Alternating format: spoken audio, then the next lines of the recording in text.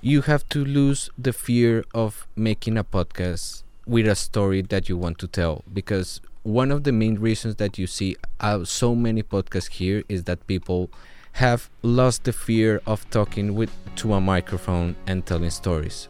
Since podcasts are posted on the internet, they're technically available anywhere on Earth, but that doesn't mean each country is at the same point in the advancement of podcasting. I'm Michael O'Connell. This is It's All Journalism. Welcome to a special podcast of It's All Journalism about podcasting in South America. I have two guests here in Washington, D.C. Can I ask you each to introduce yourselves? Hello, I'm Sebastián Payán. I'm from Colombia. I'm a podcast producer for the digital magazine Revista 070. Okay, and? I'm Thiago Rogero. I'm a Brazilian journalist. I work for a newspaper in Brazil. The name of the newspaper is O Globo. And I also hosted and produced a podcast about Afro-Brazilian history. The name of the show is Negra Voz. Okay, and I'm really excited about having the opportunity to talk to you. We met a week ago because you had a lot of questions about podcasts in the U.S. And that's part of what this fellowship that you're on is that you're going around into different cities and you're talking to people. Can you tell me a little bit about the fellowship and who you've been talking to?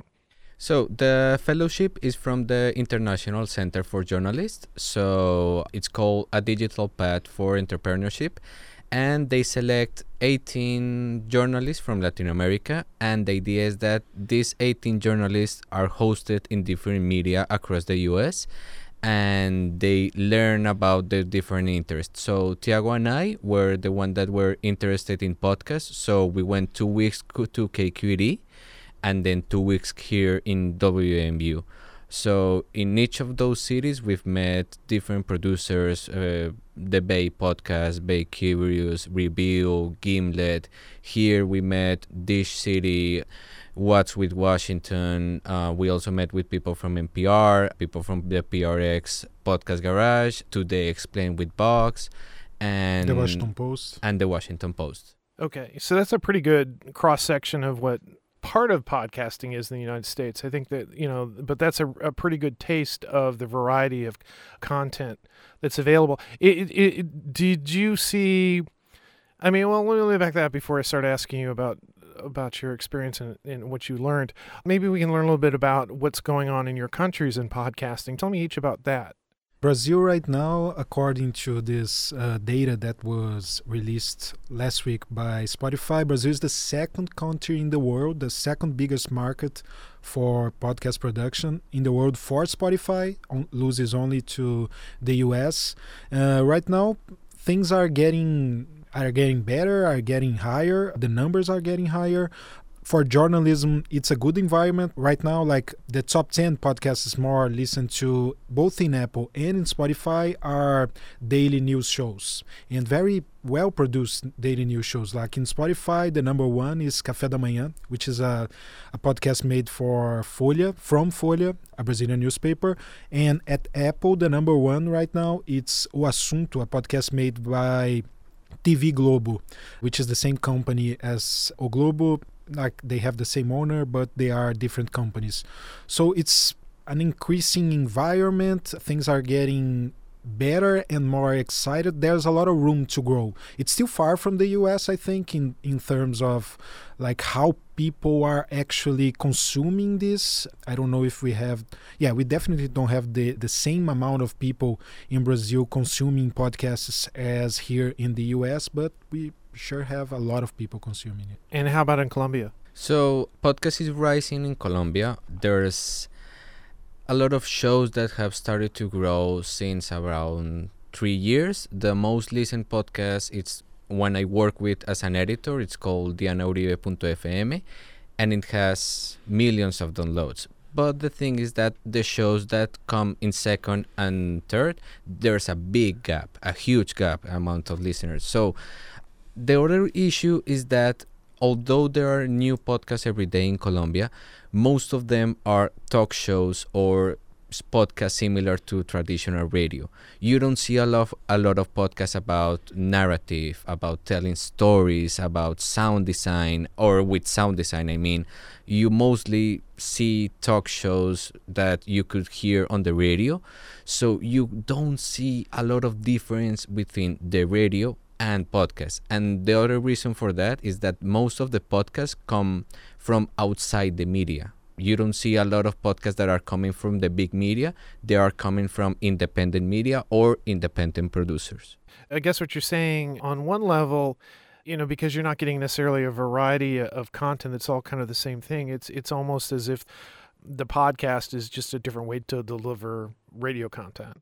Yeah, and even a lot of radio shows, they say that they have podcasts, but the only thing that they do is that they record the program and then they upload it without editing anything to the podcast feed. And they say that's the podcast. Is it similar to that in Brazil, or is there sort of a greater depth of the type of content that you can listen to?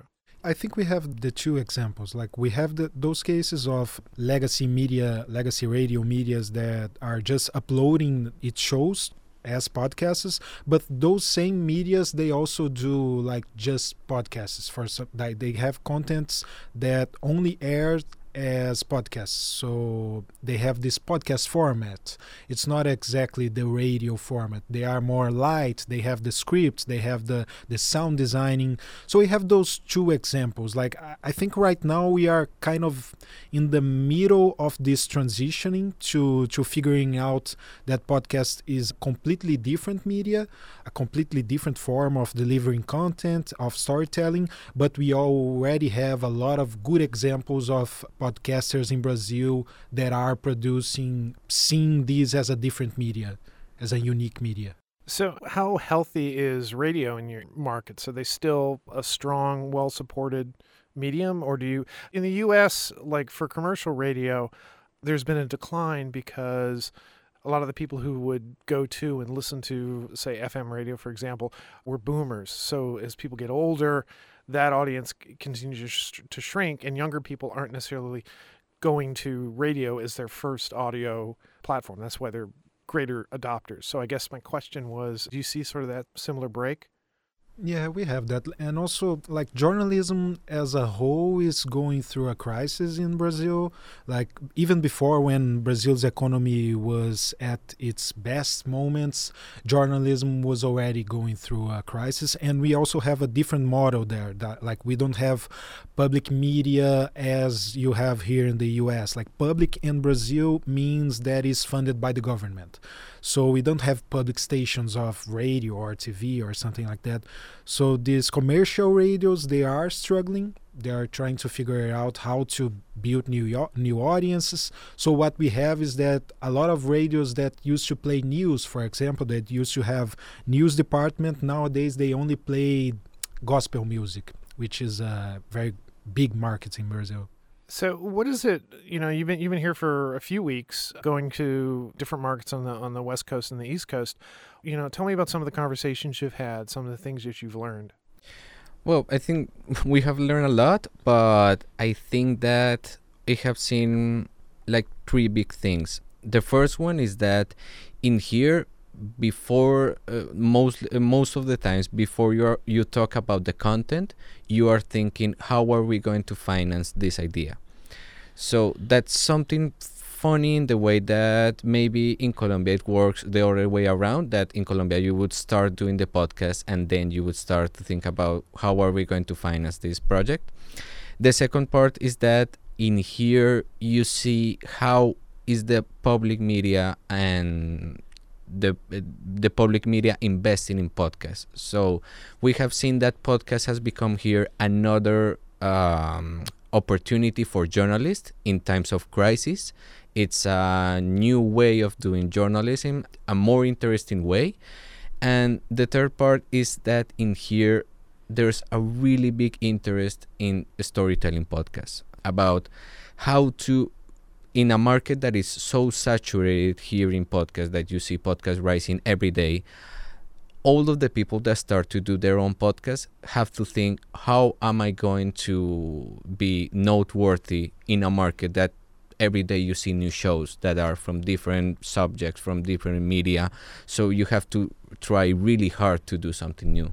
And I would imagine, I might be a little different in Brazil, which it sounds like it's a more robust podcast economy. But I mean, certainly here, one of the challenges is that there are thousands of podcasts, thousands of different podcasts. How do you make yours different?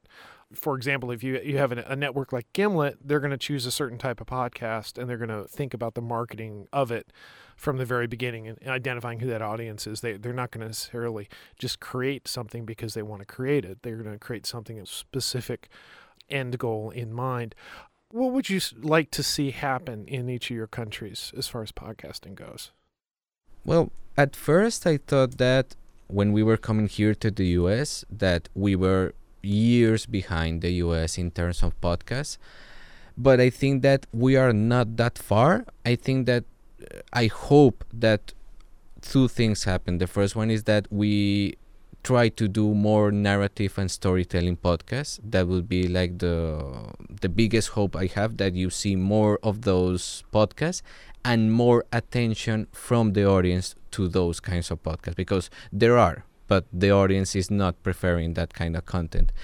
And second, I would hope that people try to find new content in podcasts that is available, rather than hearing the same kind of podcast and radio show that they hear every day. Yeah, something original that's actually a podcast.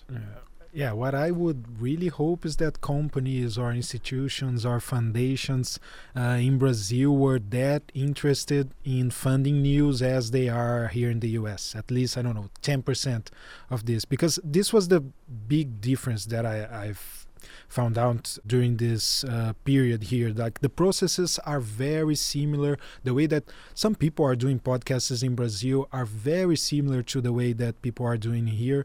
The main difference is the amount of money that is available for funding the whole process. If you have more money, you have more time to think about things. You have the possibility to hire more people to the whole thing, the whole process. So what I would really hope is that companies and foundations and everyone would be more interested in funding journalistic projects in Brazil, because they are so important for the democracy and all of that. And we don't have this type of funding nowadays for podcasts in Brazil. The only grants, for example, that are available are the ones from the US or Europe and things like that, and only a few in Brazil. Now, I know you mentioned a little while ago about like public media and public support, and I think that's kind of what you're talking about, that there's funding available that way through grants, through foundations, etc. On the other hand, there are a lot of very, very successful podcasts that are for-profit podcasts that are commercial. Joe Rogan's the one everybody points to. He has a huge audience. He sells commercials, sponsorships, etc. And so I guess that would be sort of where you guys are at. Your model is right now is that you're trying to create content that's going to get supported commercially. Yeah, trying to get to, but still, like, only the biggest players in the market, they were the only ones to obtain like advertisers or underwriting in their shows. It's still like the advertisers, they are not looking to podcast as a media where they can announce at this moment, at least. You need a big audience as well. That kind of works against the more, niche podcasts that may not generate a huge audience. But of course, there are ways to market to that. So is there anything that really kind of surprised you about the people you talked to? Gimlet Media surprised me because it was really similar to the business model of 070 Podcast, that is the podcast production company that we have in the magazine, because we have our original content and we have a client-based content, a content that is paid by a client. So I think that talk with Lauren was really exciting to see that we are right now doing a business model in podcasts that it's the one that Gimlet Media was successful for.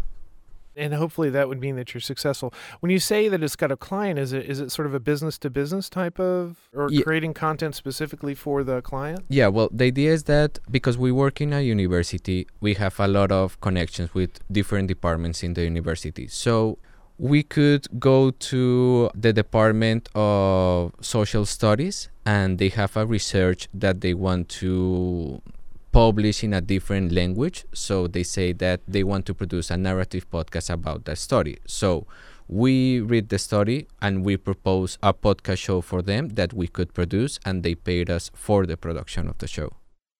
Let's talk a little bit about audience. What can you tell me about the people who listen to your podcast? I hope that they would be more interactive. I mean, we've had shows that are really successful and one other shows that aren't that successful, but we don't know much about that audience. I think that that's another part that amazed us during the trip, is that we've met a lot of people from social engagement and engagement editors, and that's like a really important thing here. And most of the podcasts that are produced, people just produce it and then it is on the first chart or maybe not, but people don't study the audience the way we should. Yeah, that's actually one of the neat things about podcasting is you can kind of if you look at the analytics, you can get a sense of who your audience is, but you can even go further through social media, through surveys, having these sort of conversations with your audience to understand what their needs are and what their wants are and create content for them. I think this is something that came up in our discussion when we talked last week, that, word of mouth is still the best way for podcast growth. So, how do you get people to share what a great podcast it is? That's why it's so important to put that kind of engagement out there. So, you're going back to South America, you're going back to your countries. What are you going to be telling the people who you work with about, this is what we really need to be focusing on, this is what we should change, what we're doing, or are you going to say, oh, everything's perfect, we're just continue doing what we're going to do? What I figured is that, and I was not expecting for that, but there is not a handbook for anything. There's not a, just follow these rules and your podcast is going to be very successful. There's just about trying a lot of different ways of trying engagement, of developing engagement with your audiences. So I think I'm going to bring home a lot of different ideas of how to obtain that engagement, to speak more clearly to my audience, more directly to it.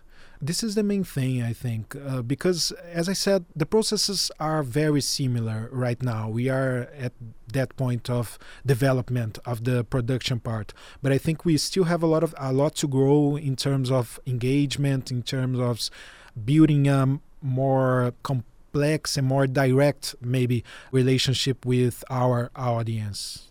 I think that for me, the most important lesson I want to bring back is that you have to lose the fear of making a podcast with a story that you want to tell, because one of the main reasons that you see so many podcasts here is that people have lost the fear of talking to a microphone and telling stories, and people judge really easily and really fast podcasts in Colombia. We published a story around 2 months ago about issues that women podcast producers face when they produce their own shows and how they were judged differently instead of men, and those kinds of things restrict the opportunity to hear new shows, to hear new stories. So the main lesson for me would be people would forget the fear of telling stories through podcasts. You talk to a lot of different people. I assume you've heard some new podcasts, new types of podcasts that you're here. What are some of the ones that kind of stood out to you? Well, there's a lot. Outside the WMU and KQED, that each of those stations has great podcasts that we met, I think that Review was one of the most interesting one, because it was one that I didn't know about. I heard it because of Thiago, and it's the idea about how to do a weekly almost documentary in podcasts with original music in investigative reporting, and that's something that you don't hear now and then. And the other one that really impacted me was Today Explained from Vox, because it's a podcast that knows that there's a oversaturated market of daily podcasts and is trying to do something different to be leading in that market. Yeah, Review was also very impressive. We got to know the sound engineer and also composer for one of them, Fernando Arruda, which is also a Brazilian guy. But like this podcast that I discovered here that I really loved, and it's one of my favorites now, it's Spooked, which is a spin-off from Snap Judgment. And for me, this was something that I was looking for. I already know that those types of podcasts exist, like because it's not a fictional one. It's kind of in the middle between a journalistic one and a fictional one. They are just spook stories, and I really love the gender, like the genre. Yeah, the genre, horror movies and stories like that. So for me, it was very interesting, and it's something that it's really hard because we are doing podcasts and we work with that. We have to listen to a lot of shows. So every day I listen to a lot of shows, but it ended up being something that was a pleasure for me. It was all about just work. And Spooked made me like feel happy about listening to a podcast again, because I was just feeling the pressure of getting to know this new format, just memorizing thing and thinking about ways. And Spooked I just enjoyed from start to finish. So I think it's the main one that I'm taking home and saying, you have to listen to this. And of course, a lot of good journalistic podcasts that I don't know of, and now I became a fan. But I think Spooked was like the main thing for me. Yeah, you and I can have record another podcast about horror. Yeah, we talk about our favorite horror. I really feel bad, as I'm sort of working toward wrapping this up. But I didn't do a good job of really getting a sense of what your podcasts are like. Tell me what your podcasts are like, the ones that you produce. The name is Negra Voz. Is a special series in a documentary format about Afro-Brazilian history. We are more than half of Brazilian population, us, the Afro-Brazilians, even though our story is not told at all at schools and at media. So I decided to do this podcast about our characters from the past and the present. We have 5 episodes. We had 5 episodes for the first season. All of they were heavily produced. It's a result of 1 year working on that, producing, and we have these different characters, such as the first woman in Brazil, the first actress to ever be nominated to an International Movie Award, Ruth de Souza. She recently passed away, but I was able to interview her just a few months before she died, and it's a very special episode. So it's more about that, about telling this story who has not been told at all until this day. And we are having some good results right now. I'm really happy about it. We had just been featured by Apple Podcasts, which has been great because now we're in the top charts in Brazil. So it's basically about that. For the next year, I'm planning to do a second season of it, and also developing different projects are going to come. How about you? So, as I told you, I work for the digital magazine 070, and we have a podcast production company that is called 070 Podcast. And so far, we've produced 8 shows. Some of them continue because we develop them by seasons, like Netflix. So most of them are on the 3rd or 4th season. Some of them have already ended. And right now, somehow, we're developing 4 new shows that are going to start next year. And as I told you, it was really interesting to see that we have such an interesting model that next year we are going to be one of the main narrative podcast production companies in the country. Wow. So is there any way for people, obviously, our podcast is heard all over the world. I hear from people from Australia and Europe.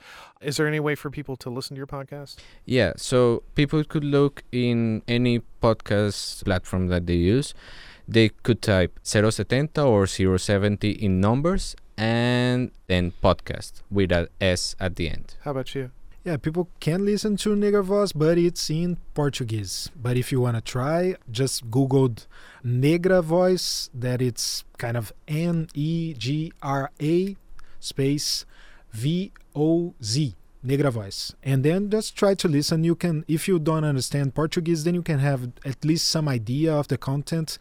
And also I'm going to turn the scripts available online so someone can, throw it in Google Translate it and try to follow up through the script. Yeah, well, you should do it as like so people can learn how to speak Portuguese. Yeah, this is a good idea. That is a good idea. Do it as a translation service.